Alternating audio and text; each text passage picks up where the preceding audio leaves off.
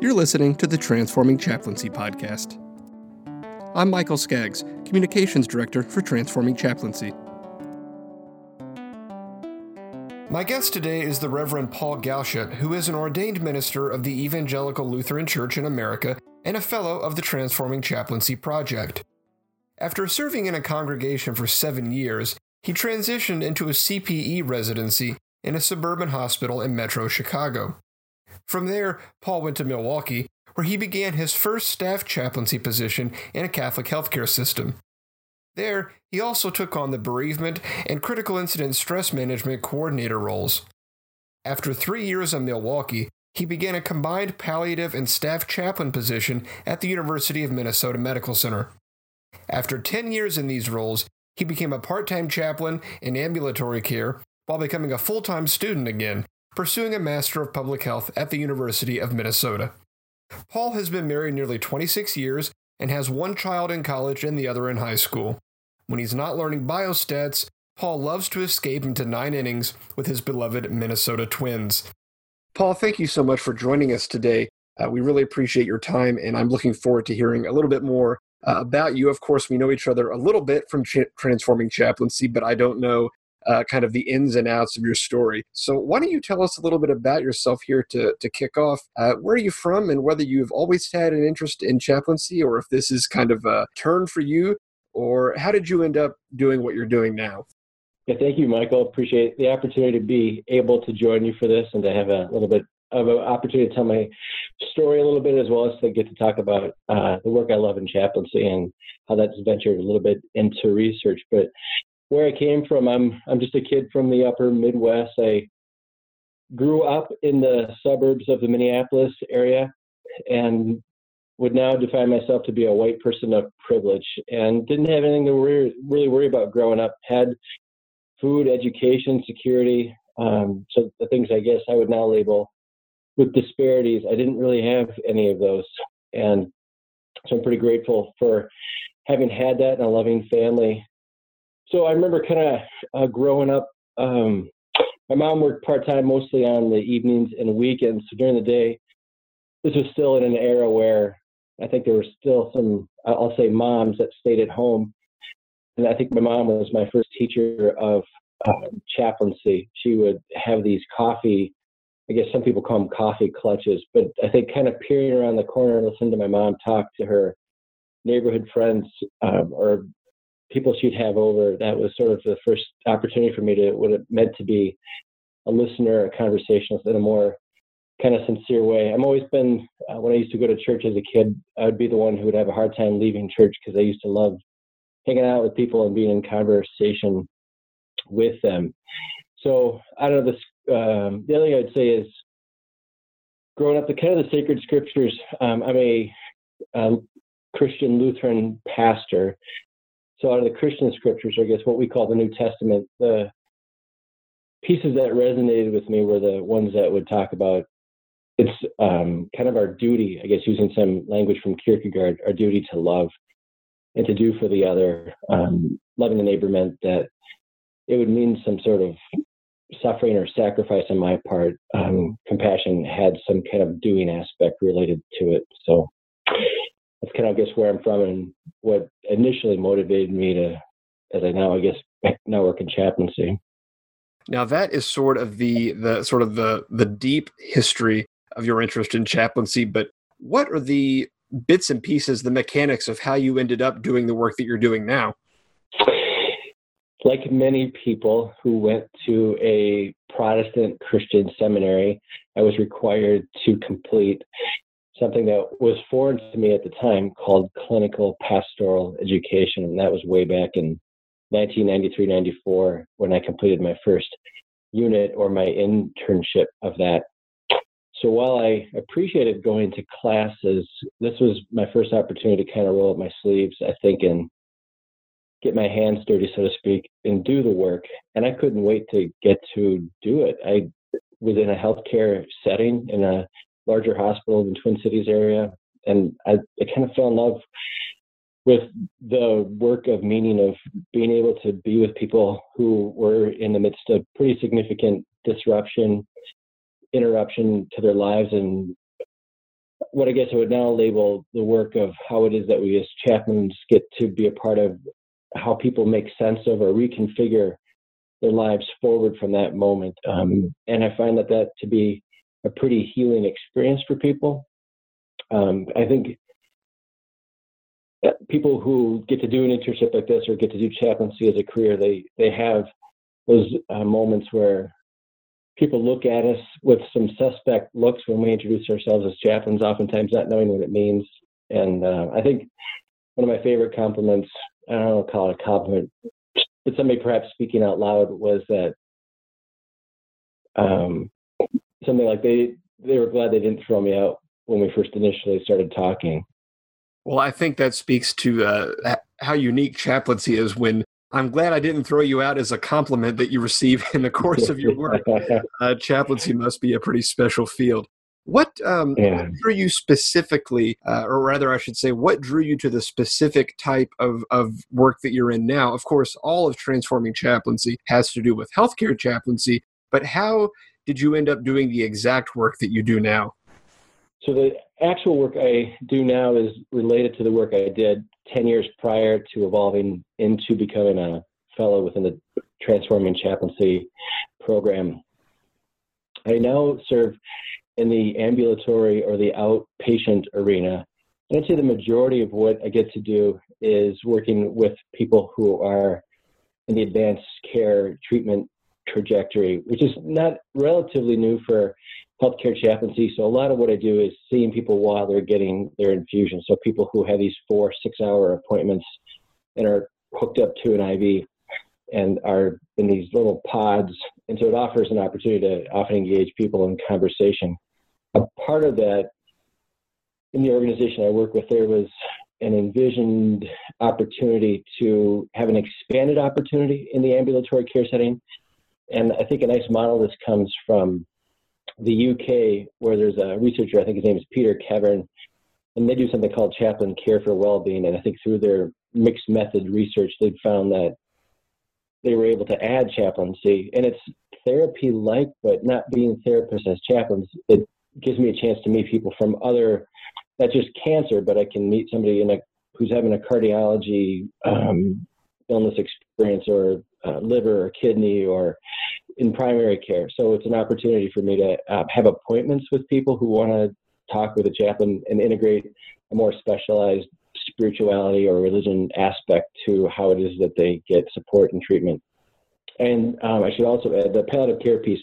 I was able to work in inpatient palliative care for 10 years on a team at the University of Minnesota Medical Center, and love doing that. I love working in palliative care, and I miss it because I think the people drawn to it, whether a physician or an advanced practice nurse or clinical social worker, they're people who are drawn to the story. They don't want the 15-minute appointments. They want to be able to engage people in a more comprehensive, multidimensional, who are you and how is this for you going through this experience opportunity.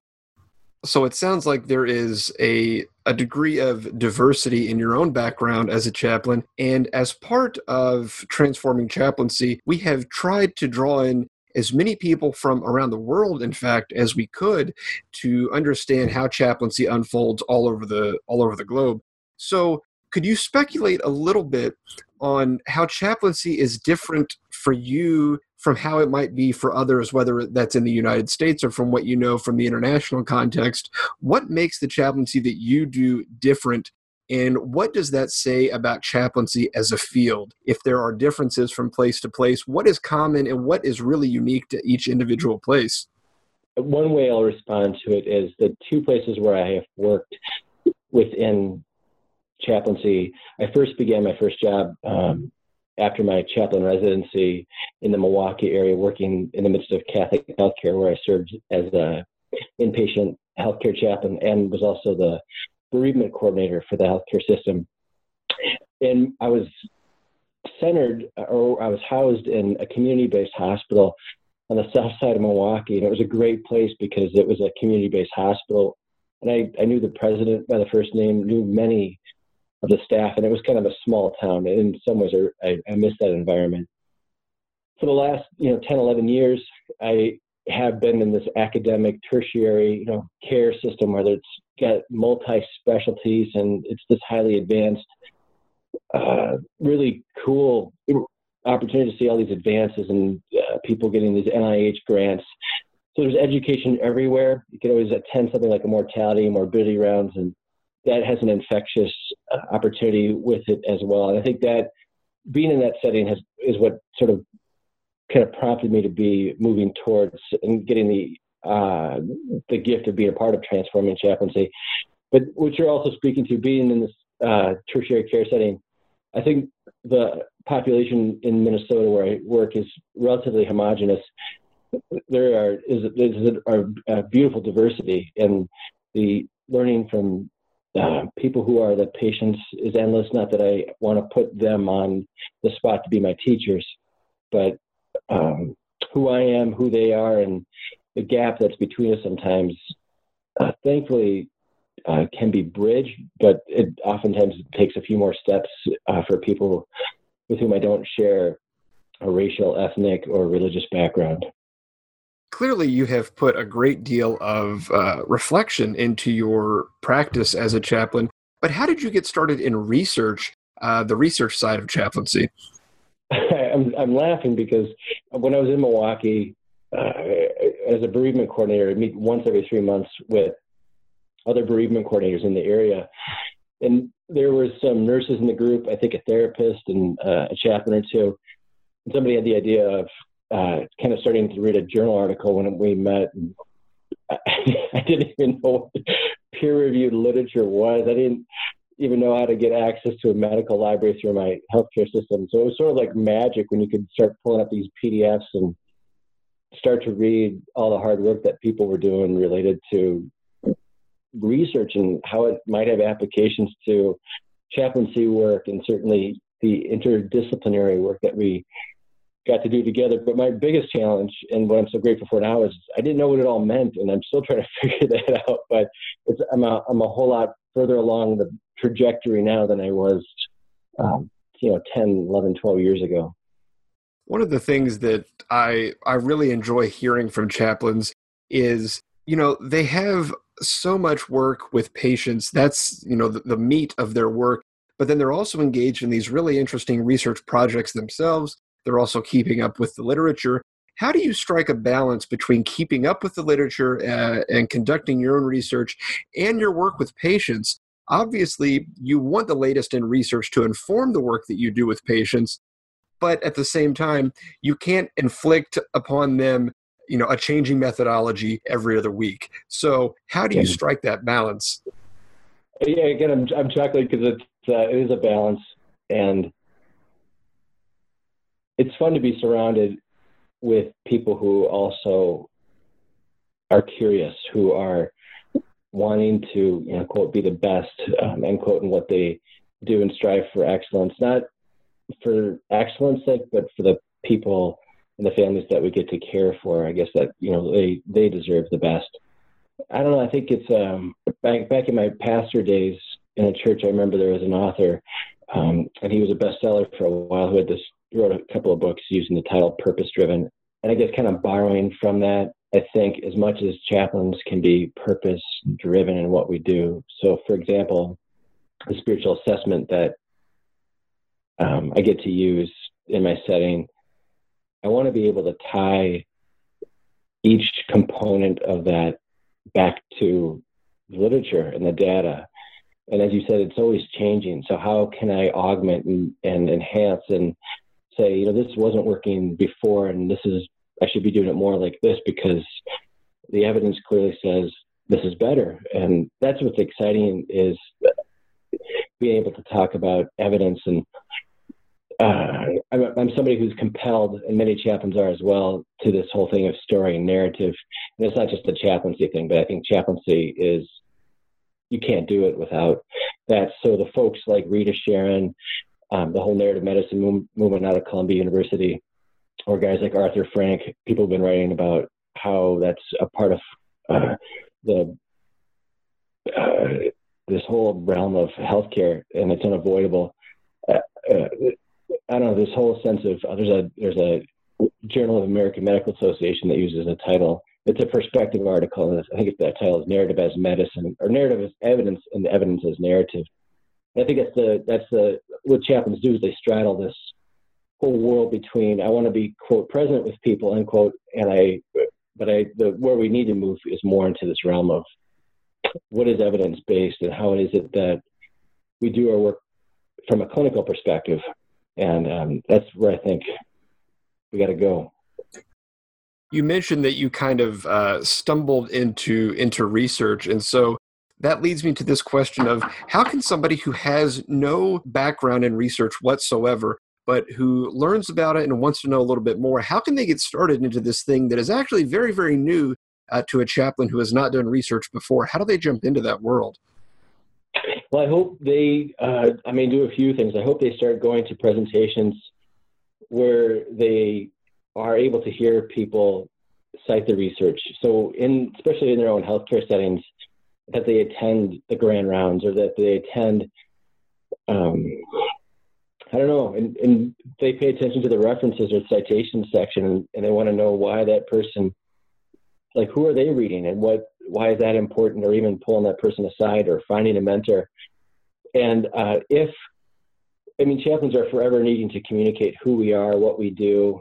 And if they're not invited to do that, I think they need to offer that. So when we create these, for example, PowerPoint presentations, I think they need to be sound, that our references need to be not just our favorite books that we read in seminary, which are nice and are important, but I don't think, to put it crassly, that most people really care. They want to know what the evidence is. They want to know how it is that this makes a difference for the people that are being cared for. And then over the years, that's where I've begun to gravitate as well. So while I still love my favorite philosophy books or my favorite faith-based or religious-based authors, I think I know we have to keep moving much more toward the clinical literature and how it is that we do that together. So I think the more that a person begins to understand, not just reading the background section or the implications discussion section of a research article, but being interested in what the methods are and the results are. And I think, as George Fichet often says, getting into the weeds. Chaplaincy research is a relatively new field, both in terms of chaplaincy as a profession across sectors, and then especially in healthcare chaplaincy, when we think about how things like sociology and psychology have been studied within that context. Chaplaincy is a very new field. With that in mind, speculate a little bit on some of the greatest opportunities and the biggest challenges to chaplaincy research as well as chaplaincy practice, within the next couple of years, the next generation. Where is the field going? Yeah, I thank you for the question. I'll start with sociology. One of the co-directors of the Transforming Chaplaincy program is, of course, Wendy Cadge, and her research and the people that she's mentored and still mentors now over the years. That's refreshing as a non-chaplain, how it is that she's been interested in who we are as chaplains and what we do, and quote, what we don't do or what we need to be able to figure out how to explain that to others. So it's refreshing to hear her research through a lens of somebody who's not been through a clinical pastoral education unit and doesn't perhaps want to. So that, coupled with somebody like a George Fichet, and I'm having had a class with George this past fall, and I'm sure he doesn't just mention it from the class, but he's got these, I think what he calls the 4 questions that need to be burning for chaplaincy. And one of them for me is the sense that we need to do a better job of how we screen, or not so much how a chaplain screen, but how our interdisciplinary partners, whether in the outpatient or certainly the inpatient setting, whether it be the bedside nurse or the hospitalist that is caring for a patient, how they can better determine where chaplains need to be based upon the greatest need, so that chaplains are, with our limited FTE in any kind of setting, that we're going to where we're needed most. So I think that's important. Something that I found myself saying the last 1 to 2 years is I think chaplains need to move much more toward, and I might get in trouble for saying this with colleagues, but moving away from what a lot of people would call ministry and being able to talk about chaplaincy care from a clinical perspective. And I think there's perhaps a continuum between chaplains who will forever talk about our work as being present with people, and that can't go away. That's sort of the breadth of chaplaincy. But I don't know if we're ever going to be licensed or we're going to have a proprietary sense of this is what chaplains do, and we're the only ones who do this in the healthcare arena. But I think that's the tension where we perhaps need to move toward. And then I think the other thing I would add is there's limited research on the interventions that chaplains do, or what I would call what our core intervention is, which for me is reflective conversation, and how people get healing from just doing that. But more and more, if chaplains are able to create interventions that, if they're not unique to us, but that we can do because of our availability to perhaps spend a little bit longer time with the patient, whereas, of course, the bedside nurse, he or she can't, just given all their duties that they are a part of. But the more that we can see that in the literature and create the evidence base for that, I know that the more that's going to help us grow as a profession. I'm very glad to hear that you say you welcome the perspective of a non-chaplain on the Transforming Chaplaincy Project. You mentioned Wendy Cadge at the beginning, who is a sociologist. And of course, I'm not a chaplain either. I am trained as a historian, so I am very glad to hear that we non-chaplains are welcome as part of this. Of course, I'm a historian of religion, and so I am connected to this in some tangential way. But it has been very fascinating to come at this as a total outsider and to see chaplaincy unfolding right now in real time. It's just it's a fascinating process, and I'm very happy to be part of it. And that Transforming Chaplaincy has had such an important impact on healthcare chaplaincy and its development into the future. Thank you so much for your time this morning, Paul. You've given us a great deal to think about, and we very much look forward to your work into the future as a chaplain. Of course, you are one of the fellows of the Transforming Chaplaincy program, and so we know that you're going to do great things for chaplaincy. Thanks, Michael. That was the Reverend Paul Galchutt, who is an ambulatory care chaplain and a Transforming Chaplaincy Fellow studying biostatistics at the University of Minnesota. We're grateful to Paul for his time and insight today. Transforming Chaplaincy is supported by the John Templeton Foundation and promotes research literacy for improved patient outcomes. For more information, visit us online at transformchaplaincy.org.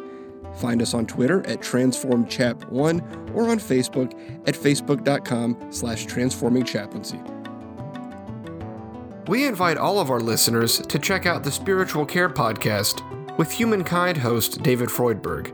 You'll hear stories of caregivers providing spiritual support for people in need and often in distress.